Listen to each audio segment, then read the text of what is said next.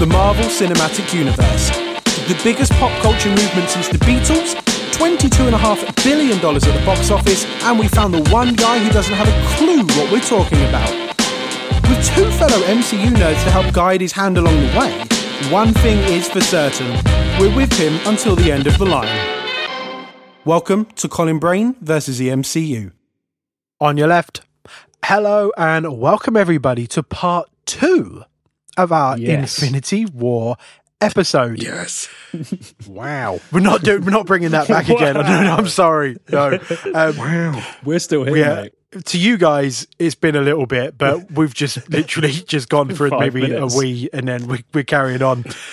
But please make sure that you have actually downloaded and listened to part 1 before you jump into this one. There's no big introduction to this bad boy. We are literally just going to jump straight in from where we left off in our recap to Infinity War.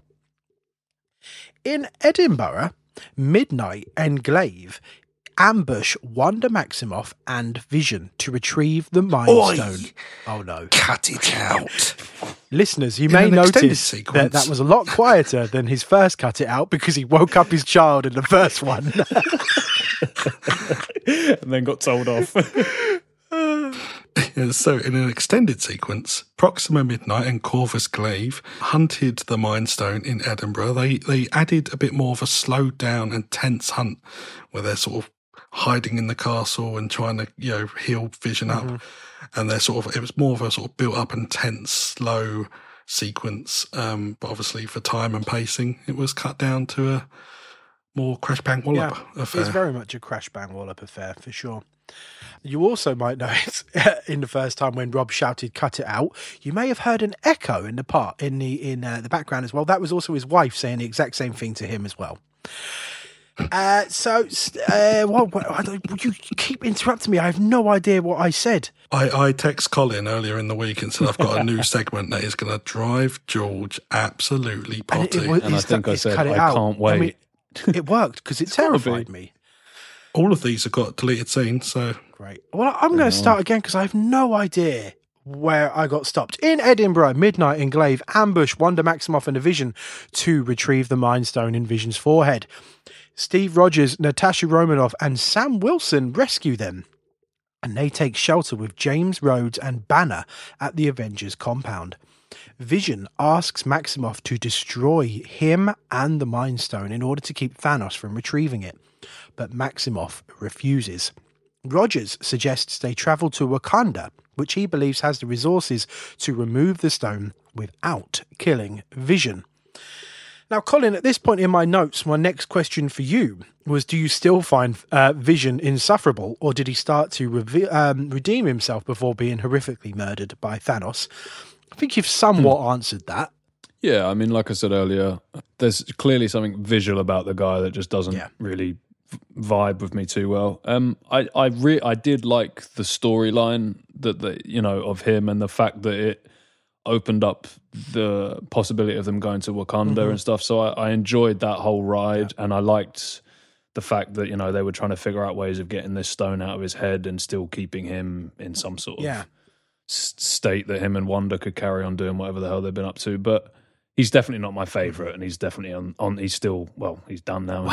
He was still bottom of the pretty down there in the tables of. So at this point, did you still buy the relationship between himself and Wanda? Were you somewhat invested, or did you just go with the flow? I wasn't invested, but it was believable, which I didn't find it to be that believable in the past because. Was it only hinted at in the past, or was it actually? So I do remember in Civil War or in one of the other Avengers or something. They meet for the first time in Age of Ultron, and then I don't think the only really interaction they have is he saves her and he flies with her in his arms. Yeah. Okay. And I remember there's quite a few scenes between them in Civil War when she's sort of stuck in the Avengers compound. I say stuck, maybe even imprisoned. They obviously have a connection there. Yeah. Yeah, I wasn't really into it at that point, but dude, honestly, it was just seeing him as a human. Yeah. There was something about seeing them two together in Scotland. I was like, oh, okay, it makes more sense now. Cool. I think it was just that distraction of his suit and head and annoying voice. Rob, it's been hinted at, like we said in previous films, especially in obviously Civil War, that they do have this connection here. Does the relationship work in Infinity War? Did you buy it? Yeah, I think it was believable. I don't think they had time to really delve into it too deep, but I think that brief moment did just that. I mean, they sort of spoke about how it was stolen moments, from here and there. They sort of try and have these little, bits of time together, and just at the moment he decides he wants to just be with her and not go back anywhere. Yep. The plot finds them. And I thought that was all you needed, really. And I think it was enough there to sort of show that the sacrifice down the line was going to be, a big thing for Wanda. Yep. And also theoretical thing of we don't trade lives, because Thanos does trade lives. He throws loads of alien things at a shield. He throws his daughter off. And he wins. And if they had traded lives and they got rid of Vision as soon as they fought it could have been very different, yeah. And I think that's a very interesting thing that relationship puts into the film. And also introduces us to Scotland deep frying kebabs. Yes, Colin, did you notice that? We will deep fry your kebab. Just to really drive home that we're in Scotland. Yeah, I know.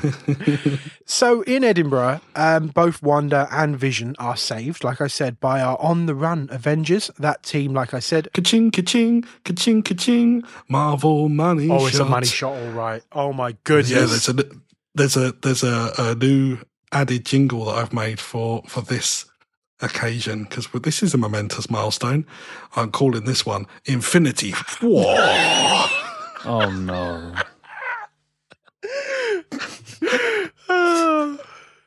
Brilliant. Because when he steps out of those shadows, grabs that spear, gets the Avengers theme for the first time. George is like, I wish he'd grabbed my spear out of the shadows. I think George might have clutched at his own spear when that happened for a couple of seconds. He actually yelled out, "Yes, it's my boy!" I may have yelled when Captain America appeared on screen. That was that's my boy. Oh, God. A couple of moments in that film where I literally had George in my left ear shout out, "That's my boy!" at like top of his lungs every time he'd pop on the screen. Oh, my goodness. I think even when they arrived in Wakanda and Bucky and Cap shared a hug, I think it was, "That's my boys." Yeah. It got a bit. It was getting a bit weird towards the end. So yes, as I said, that little team consists of Natasha Romanoff, Steve Rogers, and Sam Wilson, the Falcon. Colin, I can't remember quite the film, but I do remember you saying that you found Chris Evans and it was Civil War. You found him boring. I think you said boring. Maybe. Does that character maybe redeem himself in Infinity War, or do you still find Captain America a little so-and-so? There's something about him that just sort of... I think the only way I could put it is if you're in like high school and you're in class and you're having a bit of a laugh with your buddies and stuff, and then the head teacher walks in and you're like, "Oh, this fucking guy's back." That's kind of what it feels like every time he comes on screen. It's like everyone else seems to be a lot more fun, and there's like jokes and laughs, and they're like interesting people. And then he walks in, and it's just, from the way it comes across to me, is it's just like this very like straight, like there's not much there. And I think with Civil War, I think it was probably when I was mentioned the most, just because that was a Captain America film, and he felt like one of the least like fleshed out characters in the entire film, and it didn't really feel like it was. It felt like he was phoning it in a bit. I think I said like there was like on screen, his on screen presence was a bit lackluster, and I don't really know if I feel any different about him. And again, like it's probably because he just didn't feel like that much of a main character. Yeah. Those guys in general, I felt like were like the sort of on the run Avengers or whatever you'd want to call them. I feel like they were just sort of there a lot of the time in the other group of people in the bigger fights towards the end. They were there and they were doing their things. They had their few times. They had a couple of Marvel money shots for guys like George and stuff. And but yeah, man, like I got to be honest, that crowd, I could have quite happily just sort of erase from the film, and I don't know if I would have liked it more or less. Yeah. Well, some of them do. Yeah, they do get erased. Yeah, exactly. So let's more on that then, I guess. Rob, just this film, does it give that bunch enough to do in the film? Because it is, we've already established it's a very tough film to balance. Oh, yeah. Is there any character that you would have liked to have maybe done a bit more or seen a bit more of? I would have just liked a bit more of Natasha and Bruce, but I don't think there was time. It was in one of the drafts, plot-wise. for sure. Yeah, I just wanted there to be a bit more of a moment between the two of them, even if it was in Wakanda, like they're standing in that line, or I don't know, just something of a moment, even if it was him just saying, "I'm sorry," or "I'm sorry he left." I mean, that could be interesting. And she said, like, "You left too," or something. Man, I should write. This is me picking nitpicky holes because they do have a moment, and I understand the film has got so much to do that it can't slow down for everyone's individual wants from characters. Same with Steve Rogers. He's not really in it. That team are there to serve as numbers for that final fight, basically. Yeah, they're the sort of military base and to ones. deliver the final line. Yeah, so you've got Black Widow, Sam Wilson, and Cap are all military trained in terms of they're very much just soldiers. So they're the kind of people you want strategically in a big fight. Yeah. Like in Wakanda. So they serve that plot purpose. But in terms of sort of having emotional links to the things going on, we don't get that until the dusting moments and those final moments. Yeah. Oh, I think that might be a good reason as to why I don't particularly have much of a connection to them, because they are that sort of, very strict, stringent military kind of guys, whereas you're in the other groups and they feel a lot more... It's on the cuff almost, isn't it? And looser. Yeah, and also people that, like I'd want to hang around with, or you know what I mean? I feel like I'd have a good conversation with fucking Rocket. Yeah. I'd have a laugh at that dude. Sit me in a room with Captain America, and I'd just be like, oh, fucking hell. I'd be looking at the clock every 10 seconds. So you found yourself in detention again. Exactly. So you've got a big beard. I noticed you copied my facial hair. Exactly, yeah. So like I said, it's a very, very difficult film to balance. I think for the most part, though, they do get it right. Even if characters, if they aren't in the film a lot, I think at least some characters do get one or two big moments as well. I would have maybe liked, I think I'm with Rob here, maybe a bit more Natasha Romanoff in this. She doesn't have too much to do because by now we really know how good Scarlett Johansson is. So maybe a little bit more in there. Yeah, no, she doesn't get a lot. No, not tons. She was pregnant during the filming of this, though. So, interesting. And like I said, there was another draft of the script where there was a little bit more of a Natasha and Bruce Banner sort of subplot, but they felt that maybe A, it didn't help the pacing too much, and B, what they did right was maybe treading on familiar ground from previous films, so they needed to keep that movie going and keep it as Thanos' movie.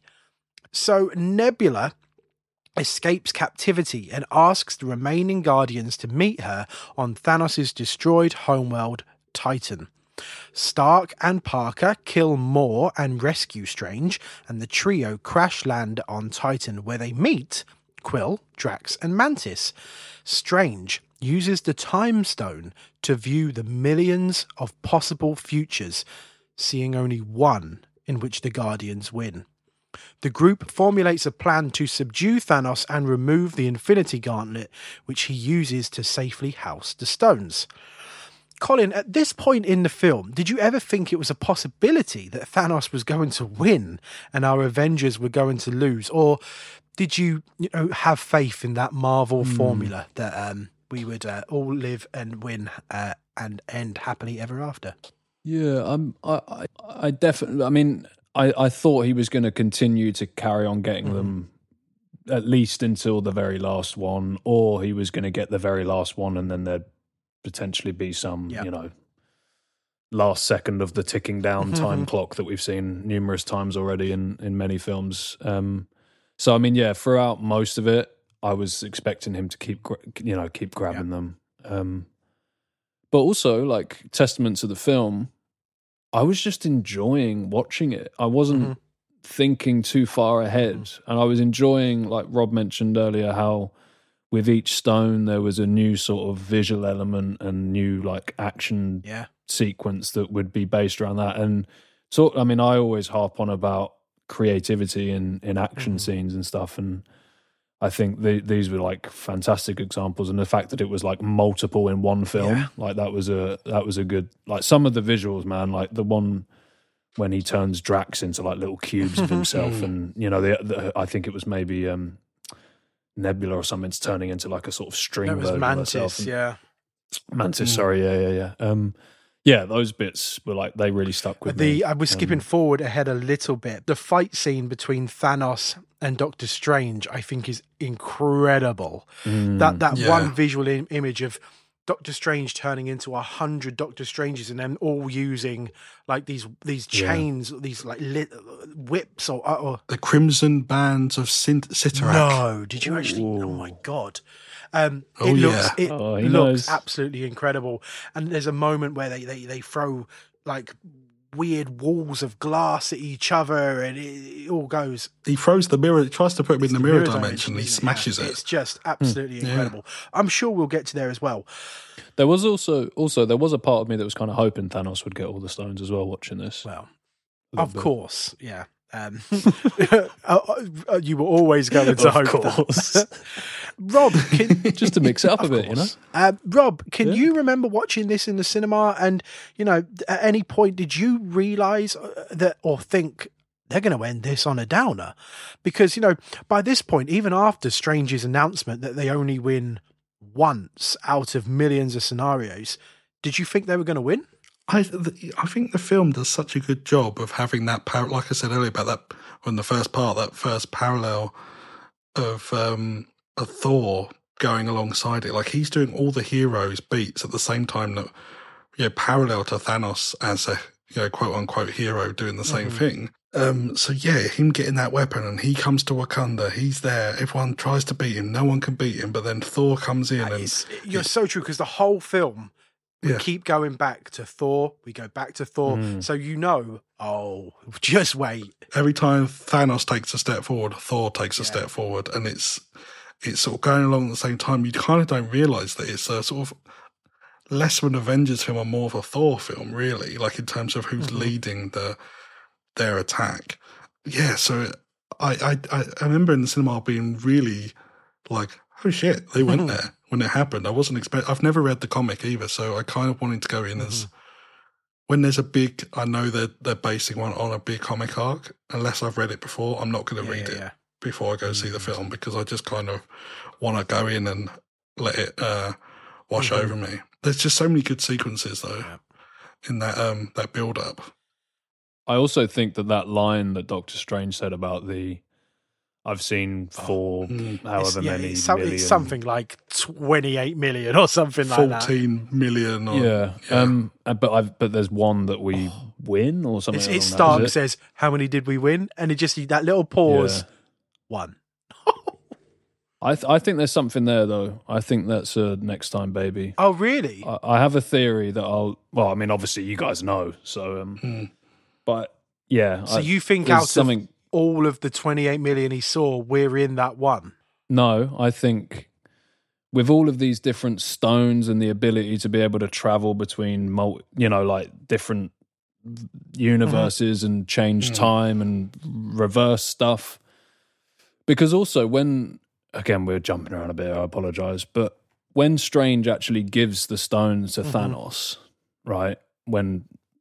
That's actually, I thought Iron Man was done then, because I know that he dies at one point. So seeing him, I feel like he gave that away a little easy, and I think he knows something. I think Strange is going to be able to maybe do some, because obviously there's so many more films after this, right?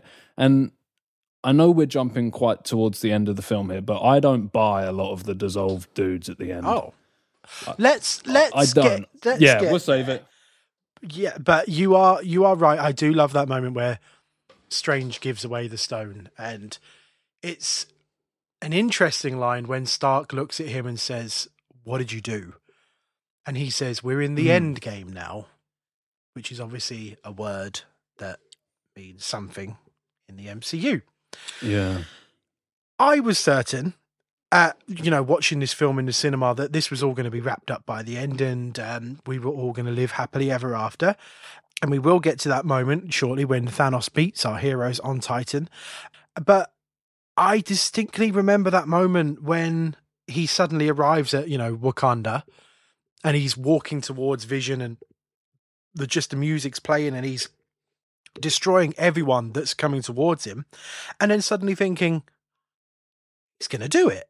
And all I could think was, what the hell does this mean for the MCU going forward? We will get to the snap shortly. Thanos appears in Titan and justifies his plans as necessary to guarantee the survival of a universe threatened by overpopulation. Nebula arrives soon after and helps the others subdue Thanos, but then deduces that Thanos has killed Gamora. Enraged, Quill attacks Thanos, inadvertently allowing him to break the group's hold and overpower them. Thanos grievously wounds Stark, but Strange offers the Time Stone in exchange for sparing Stark's life. So, Colin, in our little pre-Infinity War chat episode, whatever you want to call it, we obviously had some listener questions. We received one question that was for Colin and a post-Infinity War question. Oh, right. I think you mentioned, actually. Yeah, this one comes from Dawn. And she asks, Colin, who is the most responsible for allowing the snap to happen? Is it Star-Lord for losing his cool just before they got... they had Thanos in the palm of their hand, unconscious, as Stark says, that glove was slipping off of his wrist. Was it Doctor Strange for giving away the Time Stone to save Tony's life? Anyone else? Is it Thor's fault for not going for the head? He went for the body just so he could give that little, I told you I was going to, do this, blah, blah, blah. Who's at fault? Is it Cap for not encouraging Vision to be... Yes. If they had said, let's destroy Vision, that could have been done from the get-go. I mean, that's a tough question. Is it all of them? Are they all to blame? There's a lot of ifs and buts, isn't it? It's, one thing I would say is Star-Lord's decision to do what he did, like, you can't hold that against him. It was clearly an emotional reaction. I don't think it even is a decision. It was just emotional instinct. Yeah. But I think at that point, we see that Thor actually Thanos can end up in a position where, like you said, he was very close to having that gauntlet taken off his hand. I don't know if I'd want to put the blame on anyone, because it, like you said, like, it is very much like, if you take I could see why people might say Star-Lord, because they had him so close to being, literally, if he hadn't have done that, they would have whipped the hand off, and who knows where the thing. But then you could say, Thor had thrown it at his head. It's really not an easy. It's a great question, but I think it's probably more of like a deeper look into the the sort of philosophical boundaries of each character and the decisions that they've all made individually. And I think there's every chance, because they're on Titan as well. It's a planet with low gravity, which they establish. There's every chance they could have got that gauntlet off him, and you see what Thanos did to Hulk without using the gauntlet. He could have still fucking got that shit back. Yeah, and then what? What happens when they've got the gauntlet? Yeah, what do you do with it once you've taken? So there's every and also it could have gone wrong either way. He's just found out that Gamora's dead, and of course you're going to react. He mourns. Oh, that bit is so like. Mantis is reading all of his emotions. It's so good. Which reminds me, oi, cut it out. In a deleted scene, Thanos and Gamora have a flashback within his throne room. It shows her what appears to be a flashback. She's dressed very differently. It's like from back when she was more going from planet to planet, working for him. And then you realise that he's simply using the reality stone to show present-day Gamora her own past and say, look, you used to work with me and you used to be by my side, why don't you do this anymore, kind of thing. I thought that was very interesting. Although the throne room scene is very good in itself. A very interesting addition. Very interesting. In Wakanda, Rogers reunites with Bucky Barnes, my boys, before Thanos' army invades. The Avengers, along with T'Challa and Wakandan forces, mount a defense whilst Shuri works to extract the Mind Stone from Vision. Unable to summon the Hulk after losing his fight with Thanos, Banner fights in Stark's Hulk Buster armor. Rob, I know that you're a massive Hulk fan. Mm-hmm. Are you sad that Hulk is only in the first scene of Infinity War? This is very difficult for me to talk about without giving anything away from stuff that Colin hasn't seen. I like what they do with him in Infinity War. I think it's interesting to explore the issues that they have, and that there is clearly an imbalance with who gets control of the host body. Yep. And the idea of Banner only using Hulk when it suits him, I think is very interesting. Like, why should it be that way and not that Banner only gets to come out when Hulk needs him? Yeah, interesting stuff. I like his performance where there's just loads of little moments, like when he's in the park at the beginning and he's trying to turn into Hulk and Hulk yells no at him, and he sort of, the spasm that Ruffalo does when he's sort of like coming back from half turning into the Hulk. Really good stuff. Yeah, I'll leave it at that. I like what they do. I like the direction they take in Infinity War for this. Colin, you're also a fan of the Hulk and Bruce Banner. So how did this new dynamic sort of work for you? You know, the fact that Hulk doesn't want any part of the battles in this movie after receiving that quite monumentous arse whooping from Thanos at the beginning of the film. Yeah, I think, again, like we keep saying, it's hard to give all of these characters the time that they really deserve in this film. A little bit gutted that he didn't get more to do. Banner and obviously Hulk would have been nice to have seen him have a little bit more. And I don't know, like I feel like I'm slowly starting to kind of drift away from my love for Banner and the Hulk. I don't know why. It feels like they've kind of moved on from the real, like, deep, darker, sort of emotional, sort of anxiety, depressed. And I think Ruffalo just played that so well. And I feel, unfortunately, a lot of the stuff in this film that he was in is quite forgettable for me. And I think that's a bit of a shame, really. I like his moment with Shuri when she's like, "Why didn't you do this with the Mind Stone?" He's like, "Because we didn't think of it." I think they clearly establish in the MCU that Shuri is maybe the most intelligent person on the planet, maybe alongside Stark. Like, she's genius. I also just think, are they purposely not doing a lot with Bruce and the Hulk in these films because they can't do standalone Hulk films? Is that? Am I chatting shit there, or is there a theory there? Or I mean, obviously stuff happens, so you guys probably can't answer that. I think maybe in the films he's in, this is the only one where he doesn't get loads to do, and I think it's fair because of the amount the film wants to do. I think even if you look in Ragnarok, I think he's a major driving force of that movie and one of the highlights. In Age of Ultron, I think he still gets quite a bit to do. Obviously, he skips out Civil War. But then in the first Avengers movie, of course, I mean, he's incredible. Yeah, he got a lot in that, Yeah, I almost think he was better suited, not on the battlefield, but with Shuri. Working with Shuri. Seeing that side of Bruce Banner instead of put him in Hulkbuster, you mean? And you could have still gone into the, Yeah. It could have been when they broke in that I do this a lot on this podcast. I know it's like the sort of like Captain Hindsight of, they could have done this. Yeah. But I just kind of think that would have been really interesting if Shuri had her own sort of equivalent of the Hulkbuster that she could have given him when they broke into the lab. Vibranium or Hulkbuster. His own or vibranium suit to protect him. Well, they have to go out there and do all this stuff. He could have still had all the same beats. But, I kind of agree. I think he's definitely underused in this film.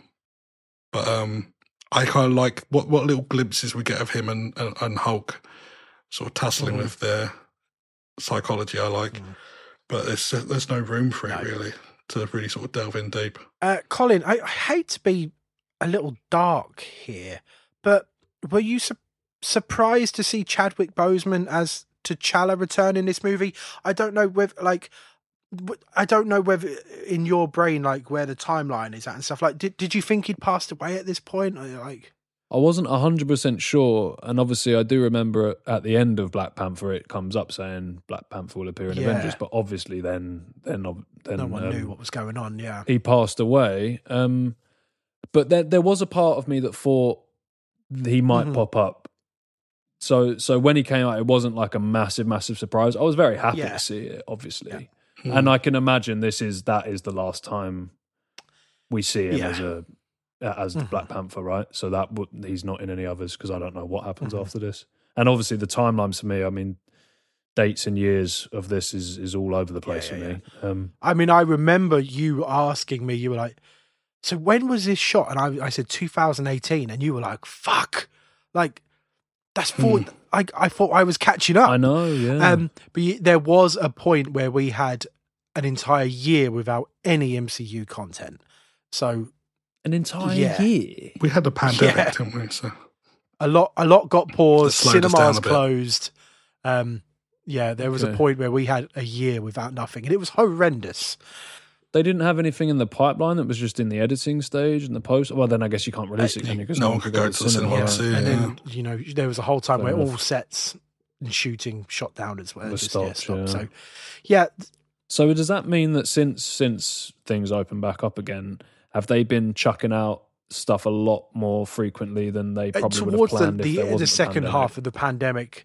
A lot of Hollywood realised that maybe they could start shooting stuff again under very strict controls, and everyone masked up, daily tests for Did they ever release any straight to streaming, or have they only done cinema? Just all cinema. So they waited until cinemas were back open and stuff. I think that was a Kevin Feige thing. He refused to put anything straight to streaming. These films are designed for the cinema. But around that time as well, we started getting a lot of the MCU TV show. Once Phase 4 hits, we're coming so close to Phase 4. Phase 4 opens with a TV show. Actually, maybe 2 or 3 in a row before a film. Yeah. 2. Jeez. Okay. So we're at film 19, is it now? Mm-hmm. At this specific point in time, let's pretend we're 24 hours ahead and Wakanda Forever's been released. What number's that then? Take out the TV shows. Would you be able to work that out? Or is that a bit of a... Rob, we can work that out in our head and maybe do a little bit in the edit. 30. 30? And we're on 19? Black Panther's the 30th. Are you fucking kidding? So I'm and Colin, of the way through the films. An amount of TV shows as well. Yeah, that wasn't counting the TV shows. He really thought he was close to catching up. Let's continue the recap. Well, also with a film like this, this is a big, like monumental film. Remember, the phase ends soon, and a whole new... I can't believe this doesn't end the phase. This does not end the phase. And once Phase 3 ends, that is the end of the Infinity Saga. And then it's almost a hard reset. We start again. So is that... Okay, I don't think this is giving away too much. So does Endgame end this saga? No. Oh, Jesus. All right. Fuck it, carry on. Thor, Rocket, and Groot arrive to reinforce the Avengers, and together they kill Midnight, Obsidian, and Glaive. Although Thanos' army is routed, Shuri is unable to complete the extraction before Thanos himself arrives on the field. Vision convinces Wanda Maximoff to destroy him and the Mind Stone, but then Thanos uses the Time Stone to reverse her actions and rips the Time Stone from Vision's forehead.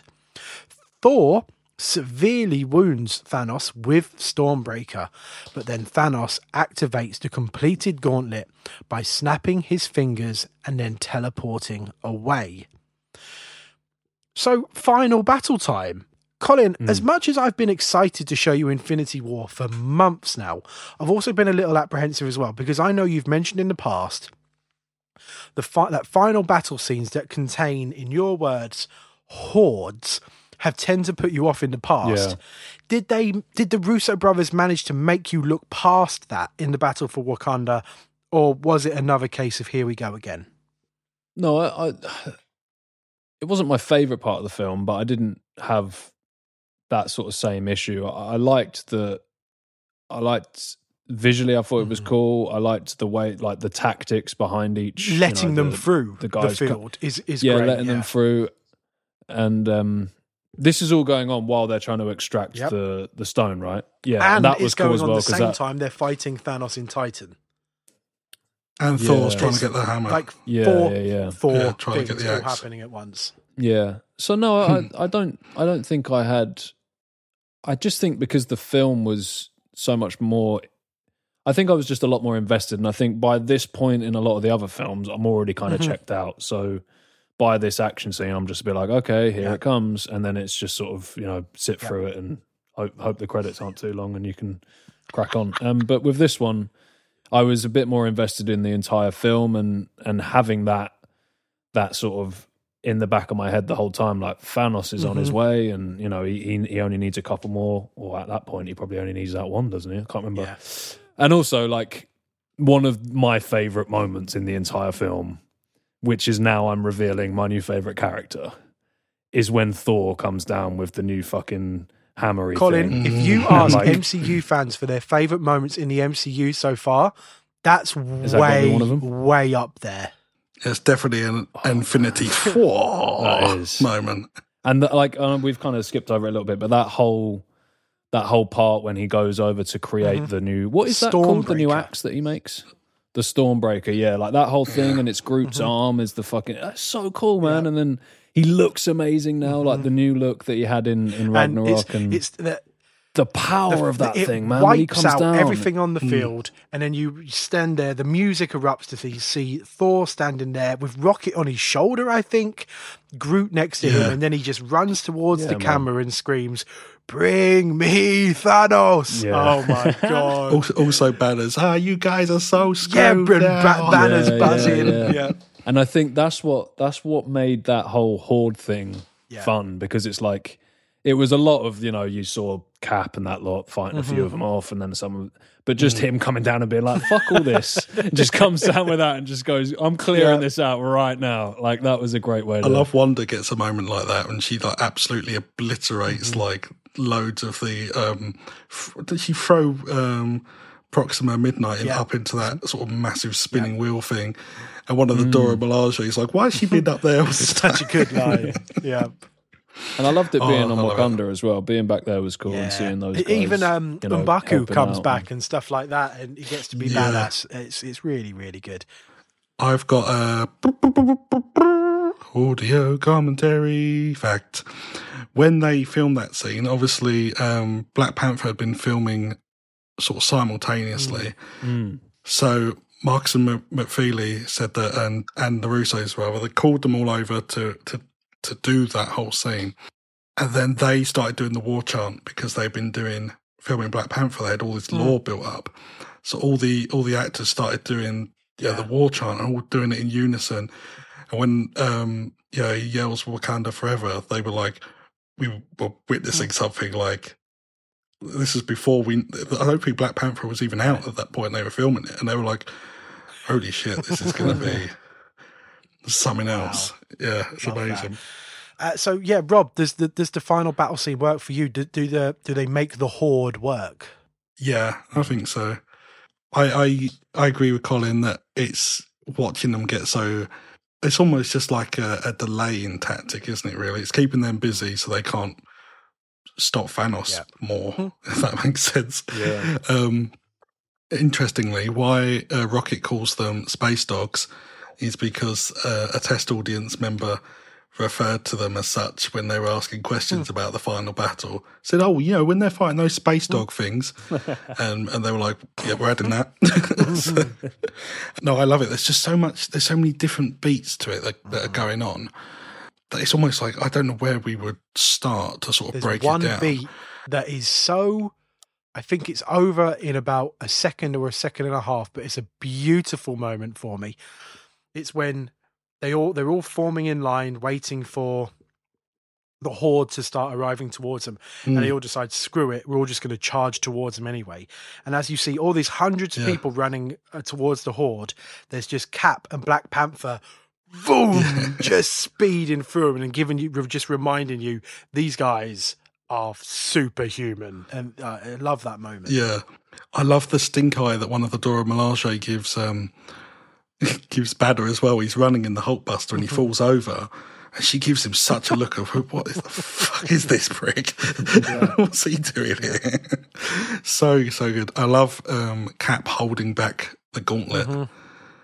Thanos is about to hit him, and he holds back. Thanos gives a really interesting look to Cap as he's holding him. I should say, like, and almost like respect. I've always wondered what the look was, is. and I think it's partly respect of, we've seen, as we said in the beginning of the film, how easily he demolished the Hulk, and suddenly there's this human-looking fella in front of him, and he goes to, give him a good whack, and he grabs his hand and holds it for a good few seconds, and I think it's a little bit of like, who is this guy?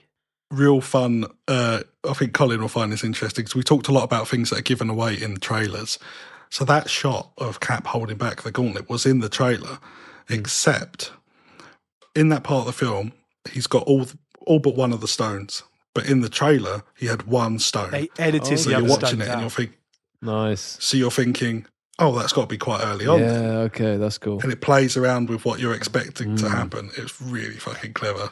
Nice.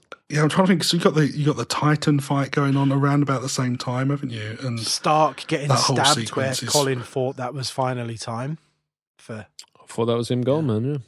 Yeah, there's a YouTube channel called New Rock Stars, right? And I was watching one of their videos. They do these breakdowns of all the Marvel films, and they mentioned there's a bit in the fight. Tony does all this shit. He's doing all this crazy stuff. He's had a moon thrown at him.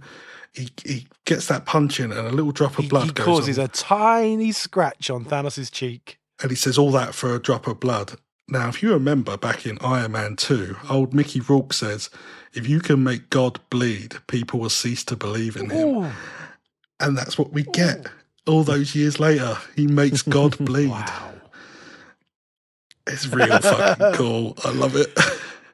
I love all the stuff. We haven't really talked about Tony, really. I don't know if we're going to get into it more.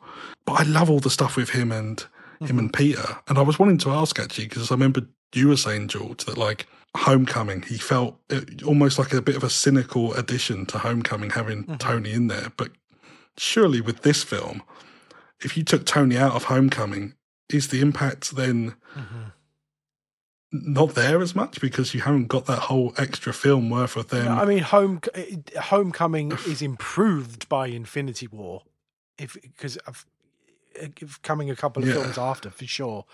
And I mean, I think it's almost necessary to have that, a film's worth of them having that.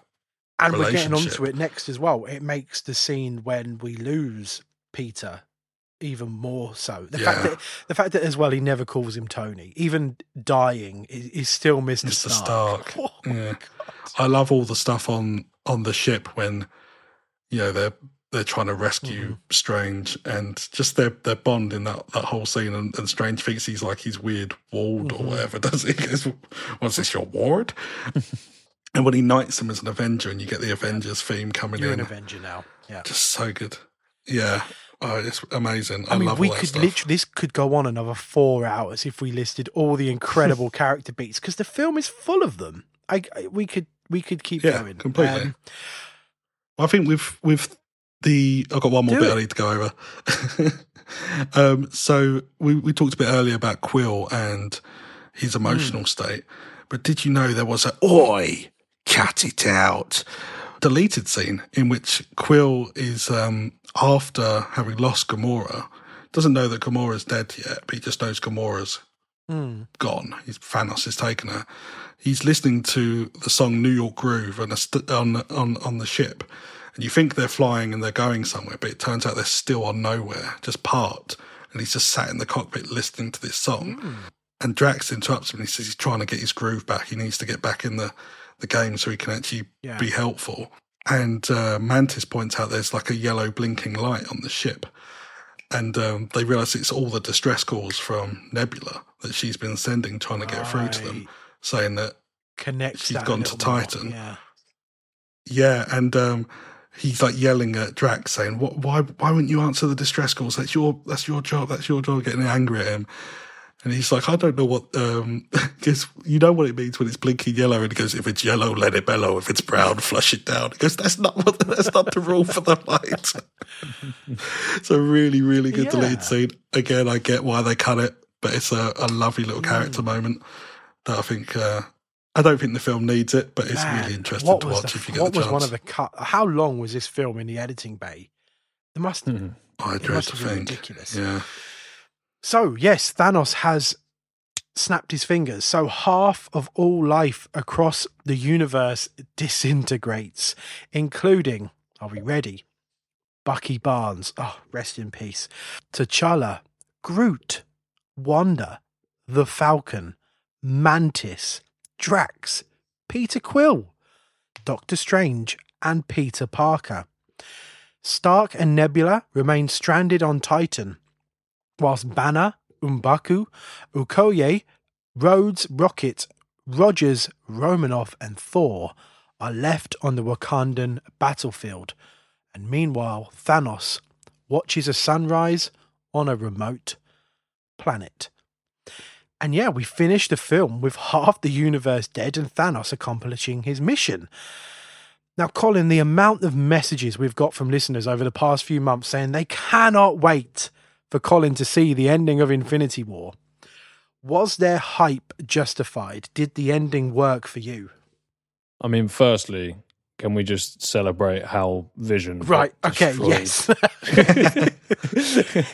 It shouldn't be you, but it is. It's one of my favourite lines. Seeing the colour drain out of his suit as he hit the ground made me tingle in many areas of my body.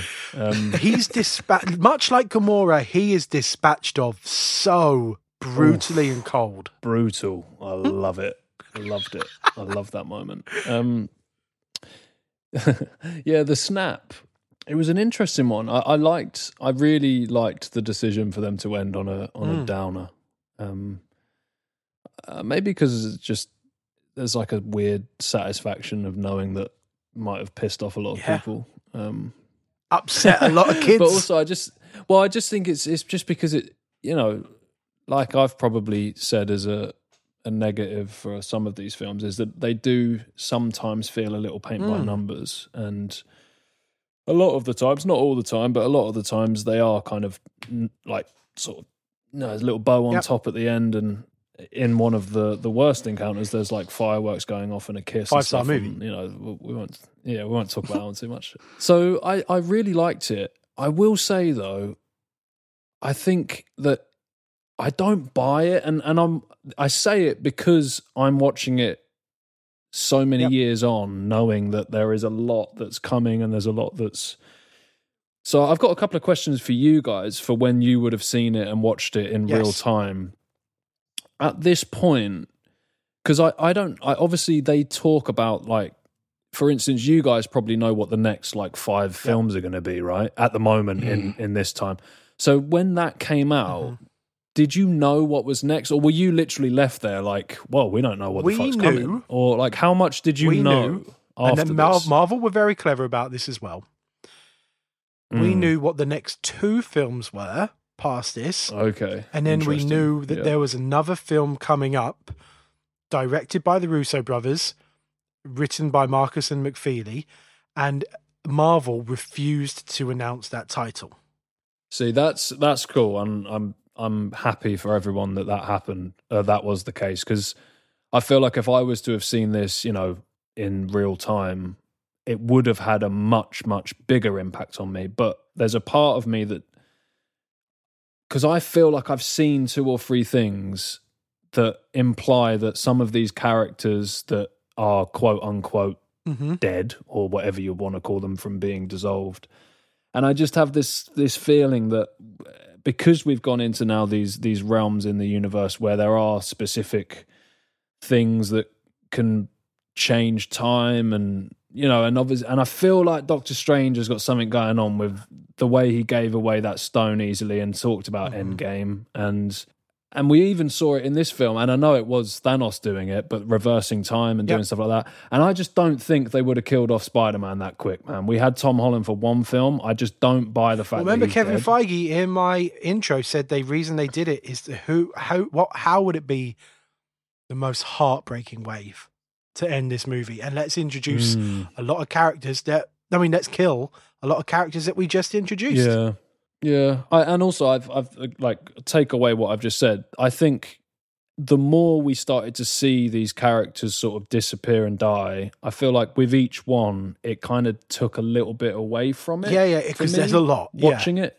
Because it's just sort of like, oh shit, okay, him and then him. And by the end of it, I'd kind of forgotten who had died and who hadn't, which was like I don't know if that's a negative thing, but it took the sting out of some of them a little bit. I really liked Tom Holland, his performance of that one. That was really like a powerful moment for him. I think the reason they get away with that as well is, everyone goes fairly quickly. Suddenly they just look down and like, oh, and they're going. Yeah. But maybe it's, that Spidey sense coming into gear. He sensed it's coming before everyone else. But doesn't he say, I'm sorry? He says sorry to Stark, because, he puts he just feels like he's failed. The responsibility on himself because he was part of this final battle, Audio commentary facts. They talk of the script for that sequence. It just says, I don't feel too good, Mr. Stark. And then he goes.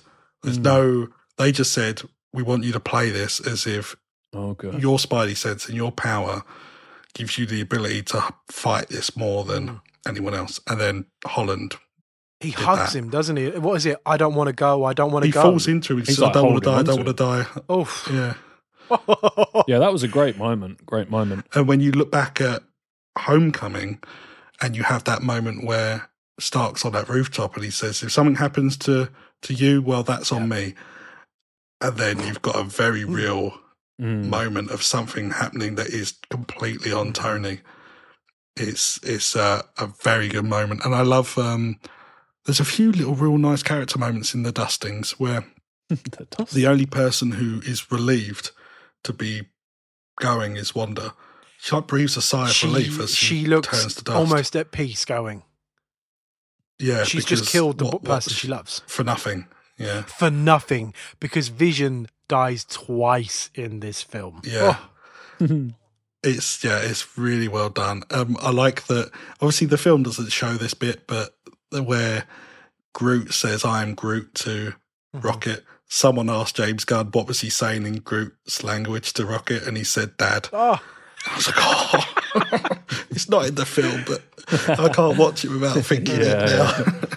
It's so heartbreaking. Oh dear. Talking of heartbreaking, I've got to talk about something, guys, and I think this is very important because it's bugged me for the whole of the recording of this podcast. So when we recorded the Guardians of the Galaxy, I wanted to ask Colin a question. I wanted to ask Colin, why is Gamora? And have him have no idea what I was going on about. And I thought, oh shit, I forgot to do it. And then Guardians of the Galaxy Volume 2 episode comes over. This time, I'm going to ask him, Colin, why is Gamora? With no explanation. And I forgot again. I was like, shit. So when we were sat in the film watching it, I'd forgotten that I was ever going to ask it. And when Drax said, I'll do you one better, why is Gamora? I've just sat there going, oh, for fuck. It's literally my biggest podcast regret, besides not making George find the new trivia in Doctor Strange episode. It's such a... It really annoys me because I would have just loved to have had Colin be like, is he all right? What the fuck's going puzzled. on? Yeah, very puzzled. It upsets me so much. Rob, that final cliffhanger, is it incredibly brave filmmaking or is it a cheap cliffhanger? We'll resolve it later. I think it's more the former. Have you ever seen the Pirates of the Caribbean films? I barely remember them, but I think I saw a couple. Yeah, I was so ill once, and I was my girlfriend at the time. We were like still in sixth form. She was like, "Oh, come see it." I was like, "I feel so rough." "Oh no, come on, we're all going. It's gonna be fun." So I don't really want to go see it because I feel shit. And so we went to see it. It gets right to the end of the film, and it was like the biggest sort of like find out what happens in the next one, and it was like. None of this film was this. what? And the film's not. It's like 2.5 hours, and he gets to the end, and it's literally like to be continued. Right. And I was like, oh, you get fucked. It was like when the second Matrix film ended. I was just like, I don't feel no. What? This felt like a very complete. We were telling Thanos' story, and you saw Thanos' story. If you look at it from Thanos' perspective, it's not a cliffhanger. No, he wins, and and I think that's why it works, because of that. Without that Thanos sort of angle, it just becomes a sort of like, are they going to fix this one? But it's got something more to it. Point. So, Colin, we're not going to mention what the next film is just yet. We'll get into that in a moment, but. Okay. Where the hell does the MCU go from here? Because surely this is the biggest moment in the MCU yet for you. You know, it's a game changer, right? So where do we go? Well, yeah, and this is kind of like, I feel like I need to just go back a little bit and say I did enjoy the ending. I'm not saying I didn't enjoy the ending. I just think with where I'm sat right now in 2022, or nearly 2023, knowing that there are so many more films coming, and there's a sort of there's a cynical / I don't trust Marvel and Disney to think that they actually would have legitimately killed off all those characters. And I feel like if down the line we suddenly have some film where, Doctor Strange has found a stone, or he's found a portal that means we can jump through and find that one specific time where the Avengers did win, or we can go back and try and find Spider-Man in one of these worlds and shit. Like, I feel like if that happens, then that just takes away a lot from what this ending was, if that makes any sense. It makes sense. If it gives you any sort of comfort, the directors said that when your villain wins, I don't want evil cackling, I want to see the cost. Well, that's what I think. That's a good way of and I think what is quite fascinating is, I'm sure if they do end up bringing guys back, it's not going to happen in the next film. And I think it will be very interesting to see what the universe looks like now with 50% less. It's a great point, Colin. I don't think this is too spoilery to say, but yes, we do soon get a glimpse of, what the world looks like now. We do get to spend quite a bit of time looking at it, and it's, it's not all black and white, Sure, everyone loses someone, but there are, interestingly, some people out there that are like, this was maybe a good thing.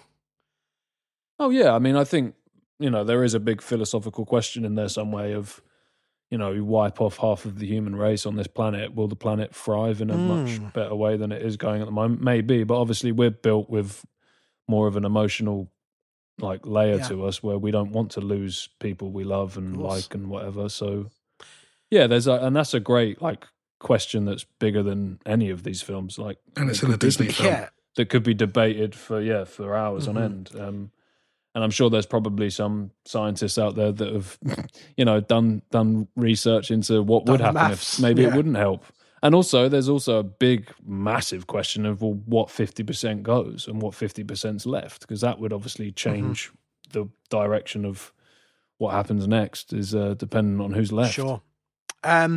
Also, before we start really wrapping this up, there's no Ant-Man or Hawkeye in this movie. Yeah, I think I remember saying to you, actually, it's no briefly Ant-Man. mentioned that they are under house arrest after taking a deal. They took a deal.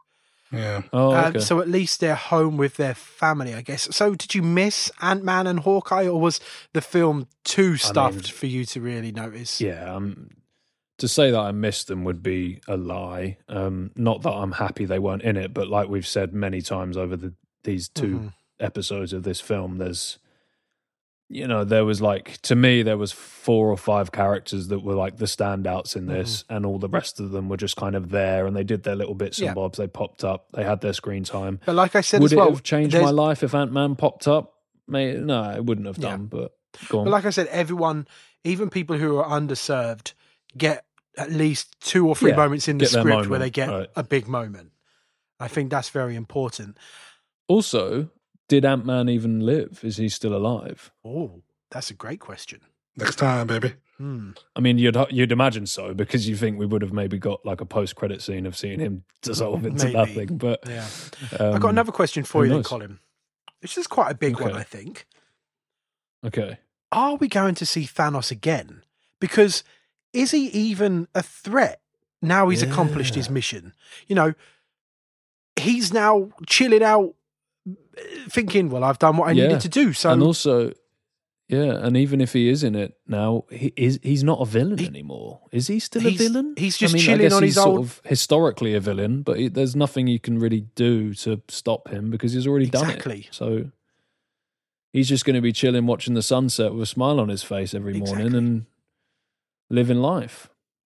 But who knows, man? Well, you know. I always say that on this. Who knows? And you two bastards know full well what's coming. Is it too much of a rhetorical question to say, do you want to see him again? I think it would be interesting to see him, just to see whether or not maybe there's like some remorse that eventually comes through, and maybe through time. And also, we don't know if what he's done will actually have a good impact on the planet, or at least Earth. Maybe it's worked on other planets, right? From what he was saying. But so maybe there might be a time where he looks back and maybe the sunrise isn't quite as nice as it was at the end of the film, and has a little bit of a, maybe and then if that love for Gamora was a love that maybe we don't understand, but a love in his mind, that maybe he'll start to have some regrets and mourn, all that sort of stuff. We have that moment where he sees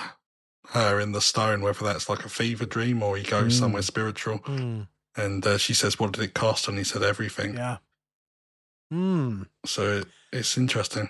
So yeah, I just wonder if you do see him though, like in what scenario, unless it's just a one shot of him chilling. Like I don't know how you'd end up getting any of these guys with him again, unless they end up. If he's no longer got a driving force, then why have him? I mean, unless they need some form of information from him to help maybe do something, or I mean, who knows, man? Like, well, you fuckers know. I keep saying that. That is for a t-shirt or something. Who knows? Oh, it's going on a t-shirt. Who knows? You guys do. Brilliant. Okay, I guess here we go.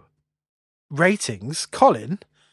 Infinity War out of 5. Yeah, it's definitely up there with one of my favourites. But I must admit, going into this film, I was probably like as sort of far away from caring about the MCU that I've probably been for a while. Because I've noticed with this franchise so far, there's like a handful of films that are sort of meh. Then there's one that I really like. Yep. And then there's a couple after that where I'm like, oh no, it's back to not being that great again. And I feel like going into this one, it was really on the end of like, oh, fuck me, these are getting tougher and tougher to watch. And I'm clearly just not that into this franchise at all. This one definitely did a good job of pulling me back in. I will give it that. It's brought on a new level of intrigue and sort of leaving it on that cliffhanger with, you know, even with the questions of have they actually all died and what will that world look like, cinematic world look like now that 50% of it's gone. Like, that's intriguing enough for me to at least go into the next couple going like, I'm kind of excited to see where it goes. So that's a plus. Yeah. Definitely had the best villain for me. Like there's some standout characters, but there were also moments in it that I was sort of not that into, and there were some characters that I have been cemented as guys that I'm just not fussed about seeing on screen anymore. So I hate to say it's not a 5-star. I know you were hoping this one was going to be a 5. And you're not saying just to me, Colin. You are saying this to the world right now. I know. That's why I'm making a 5. That's why I'm making this one a little more long-winded on my score, because I know that I can imagine that people probably expecting me to give this one a 5. But look, man, like I've said it many, many times, I'm just not. These films just don't do enough for me to warrant a 5-star. And I've started to think a little bit more about 5-star ratings, and there's a couple little checklists that I think for a 5-star for me that need to push it to that edge. And one of them is, will I rewatch it? I think a film has to be, I think for me to give a film a 5-star, it would have to be a film that I'm going to want to watch again. Yep. And for this film, I just don't think I'd ever watch it again. You wouldn't rewatch Infinity War? I just don't think I would. Yeah, and because of that, I'm going to give it a 4.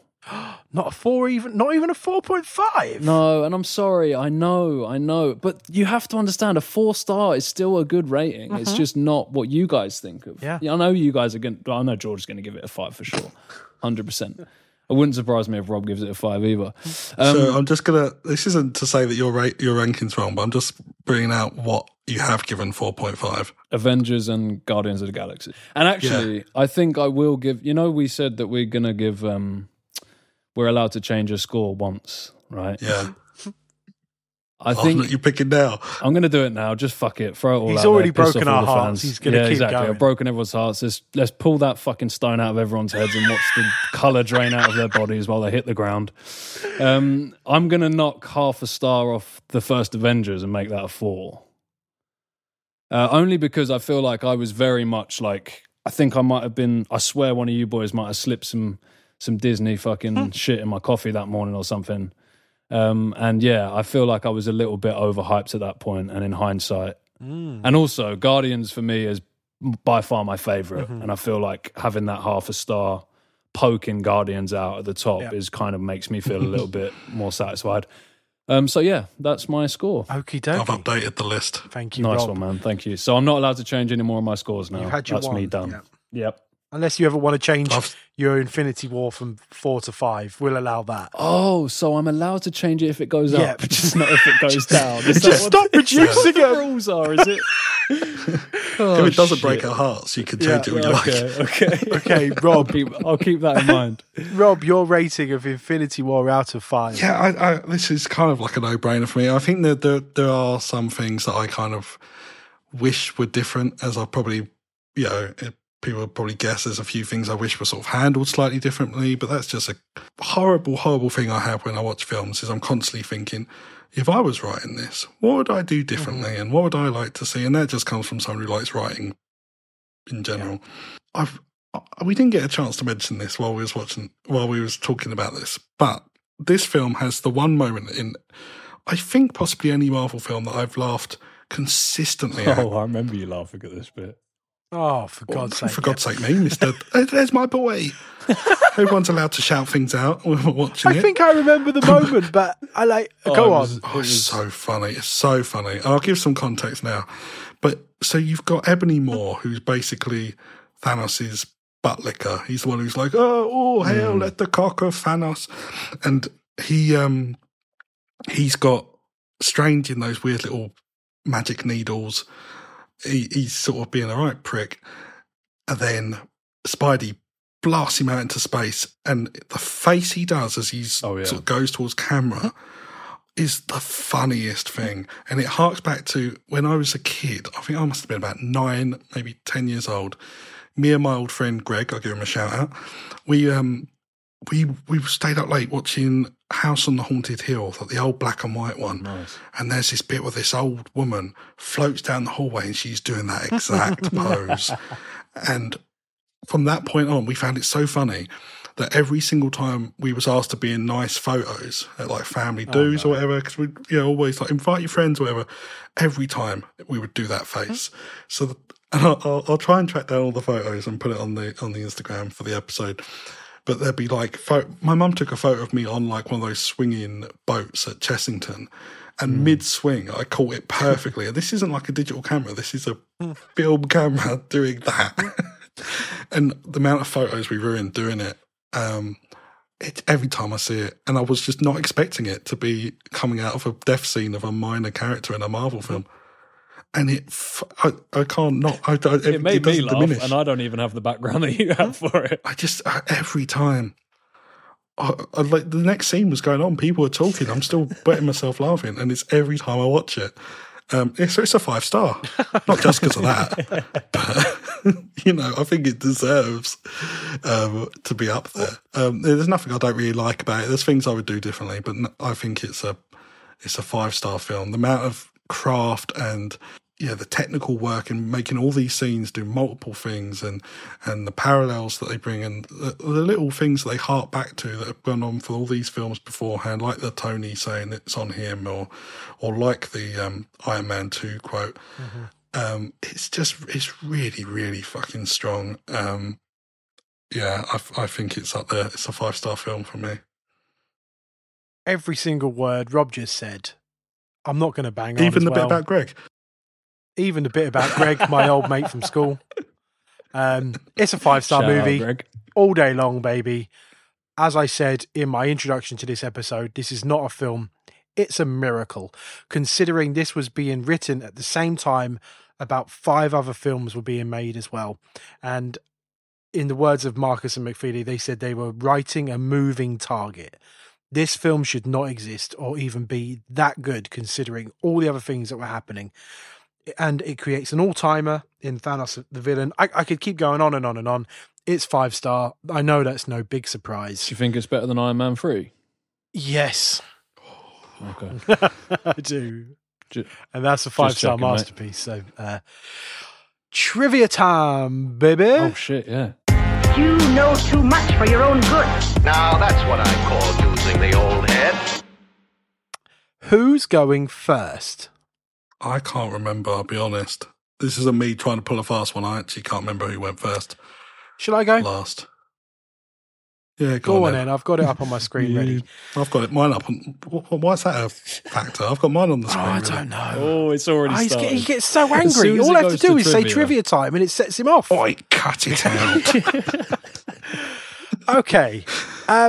So, Colin, I kind of just wanted to talk about the secrecy behind this film as well, because they spent a silly amount of money shooting scenes for this film that were never going to make it anywhere near the final cut on purpose. You know, they shot these scenes to throw off the sense of anyone that might be spying on the set. You know, some of these sequences, actually, some of them make it their way to the Infinity War trailer. As Rob said, they did a cheeky little thing with editing out some of the Infinity Stones. One day, I know we don't want to ruin your algorithm or anything like that. You watch the trailer and there are some big sequences shown in this film, including the Hulk in massive battle sequences in Wakanda that were just made just for the trailer alone, just to completely throw people off. Interesting. The secrecy was so massive behind this film that the cast were only given pages of the script that they were in. So everyone for this script got around 10 to 20 pages. They were not allowed to know what happens in other scenes, and only Robert Downey Jr., obviously as Tony Stark, and Chris Evans as Captain America were allowed to see the full scripts. The secrecy behind this film was insane, and I find that very, very interesting. That's your trivia. Yeah. Okay. Oh, cool. Yeah, bring it on. Yeah, Rob's now.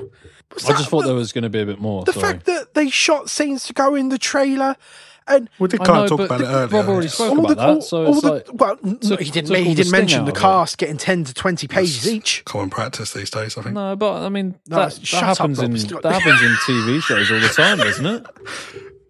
Doesn't that happen in TV shows all the time? No, I think so. But I've heard it. I've heard about it. All right, then we'll just fucking give the point to Rob now.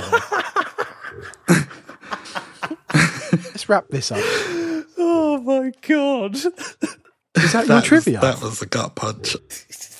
That was the moment I wanted to close my laptop. I'm sorry. I almost closed my laptop because it felt like it's not the reaction you was after at all. Well, you even started. I find that kind of interesting. Literally, I find that really interesting. Awkward pause. Oh, that was it. I'm sorry. I think it's just because it's getting late. I almost pressed end call on Zoom. So funny. I just thought there was more. It didn't feel like you were done. Oh, shut I'm sorry. up. Rob, go on. Are you sure? You want me to go? Probably not. Please. Probably So not. Tony Stark, at one point in the film, tells Peter Parker to cut it out with the pop culture reference, which I thought was a bit hypocritical. So I thought, Let's do a bit of digging. Let's see all the times that Tony Stark himself pokes fun at other characters by using pop culture references. So in Avengers Assemble, Stark calls Loki both Reindeer Games and Rock of Ages. He calls Thor Shakespeare in the Park, and he also calls him Point Break. He calls Hawkeye Legolas. In Captain America Civil War, he called Bucky the Manchurian Candidate. In Spider-Man Homecoming, he called Peter Parker Crockett as a reference to Miami Vice. In this movie, he scorned Ebony Maw, who was the aforementioned Thanos Buttlicker, by calling him Squidward, which was obviously a character from SpongeBob SquarePants. He called Star-Lord Flash Gordon. What I found interesting, though, is all these are kind of like Western references. So what happens if you show this film somewhere else, so in France? So in France, Tony doesn't call Ebony Maw Squidward, he calls him Voldemort as an insult instead. Because it's SpongeBob SquarePants, Squidward's French name is Carlo, which obviously is a bit too ordinary for an audience to sort of get why he's calling him Carlo and what the joke is. And for the joke to work, so the same applies to Squidward's German name, in which he calls him Thaddeus. I just thought that was interesting how they have to change Western references for foreign cinema goers. Right, shall we move on? Because I don't want to know who gets the fucking point, because I think that's really interesting. I think that's really interesting. Are you mocking me because George, I said I find it really interesting, and now that's all that you two can say? Please, just let me have. Wow. Let me have 20 seconds. Let me have 20 seconds. Wow. Why do you need 20 seconds? Why do you need 20 seconds? Because I feel bad. Okay. Look, if Rob hadn't brought up about the stones being taken out in the trailer, it was Rob that brought that up throughout the episode, right? Yeah. If he hadn't brought that up, your trivia would have really hit hard. Yeah. But the fact is that Rob kind of already said your trivia, and you just said a couple more examples of it. And it wasn't that interesting. I'm sorry.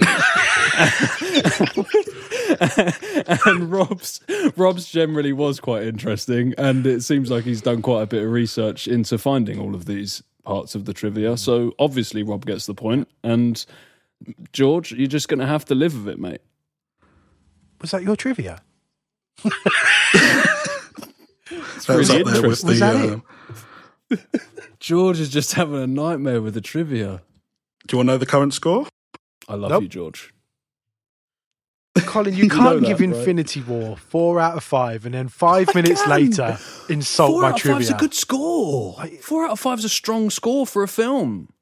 You have to understand, I don't watch these films the same way as you guys. I'm not a lifelong fan. I'm a 4 out of 5. You should be celebrating that. I think I'm more upset about the trivia. It just wasn't that interesting, mate. I'm sorry. And the fact that you two motherfuckers for the next 5 minutes were like, I find it really interesting. I find this really interesting. Rob's was really interesting. I really enjoyed it. You didn't. Wow. Oh, God. Wow. Oh, God. Rob is surely... Rob, have you taken the lead now? Yeah. I'm in the lead currently, yeah. I've ended this episode of the podcast much like Captain America at the end of Infinity War, just sitting there distraught, just saying, oh, God. While your trivia lays in dust in front of you. Snapped away. And I'm currently sat in my living room with a big watching the sunset of the Grateful Universe.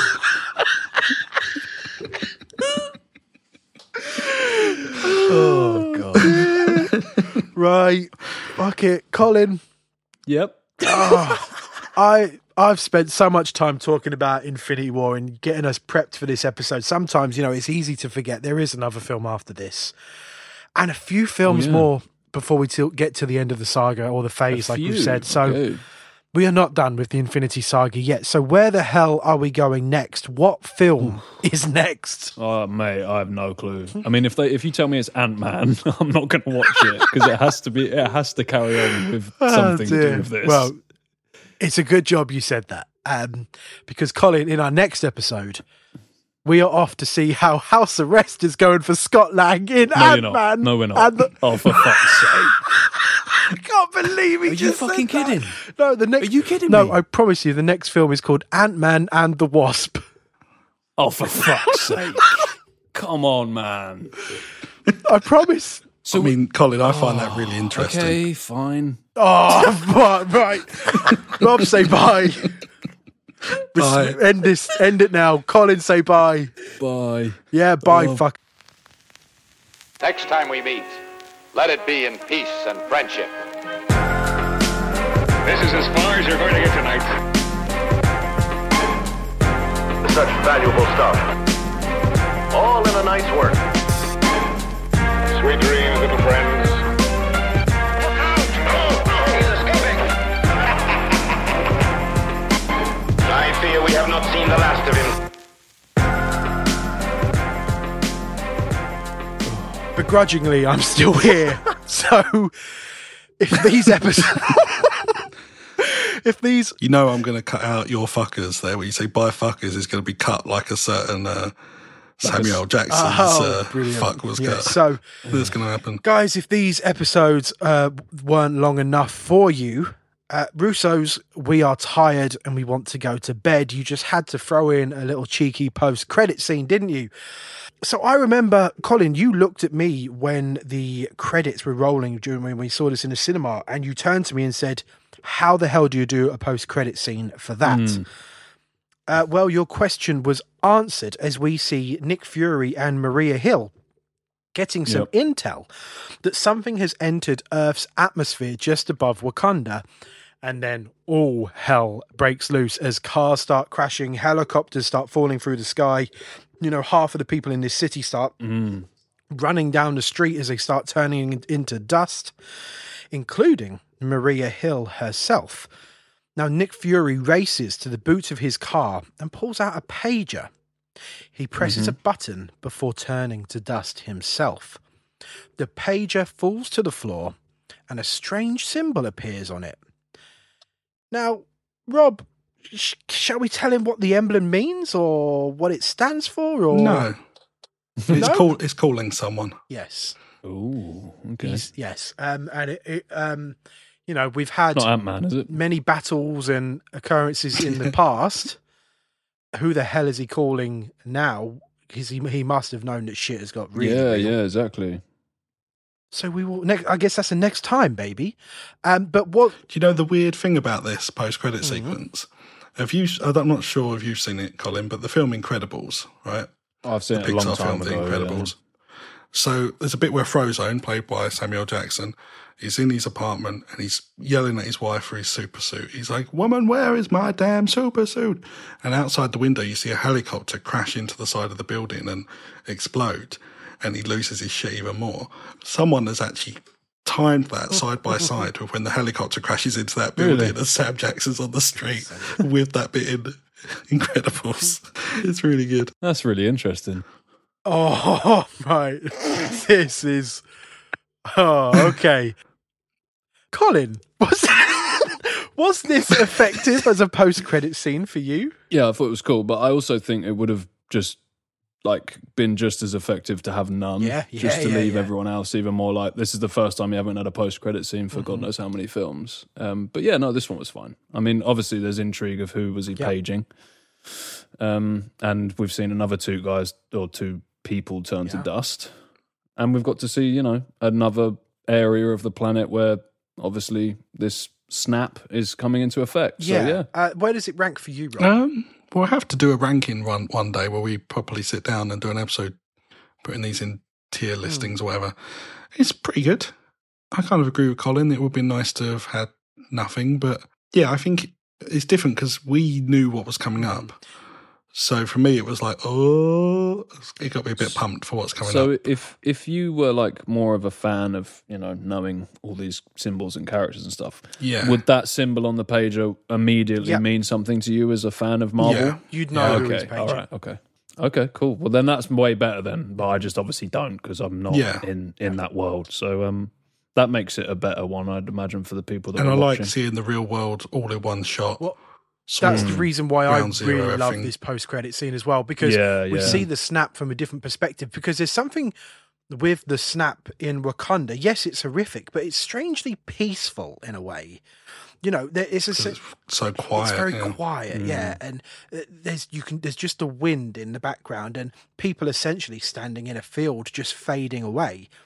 But you have to think what's happening in other parts of the world at this time as well. And there are literally aircrafts falling out the sky, helicopters crashing into buildings. It's chaos, and it suddenly puts that snap into even more perspective.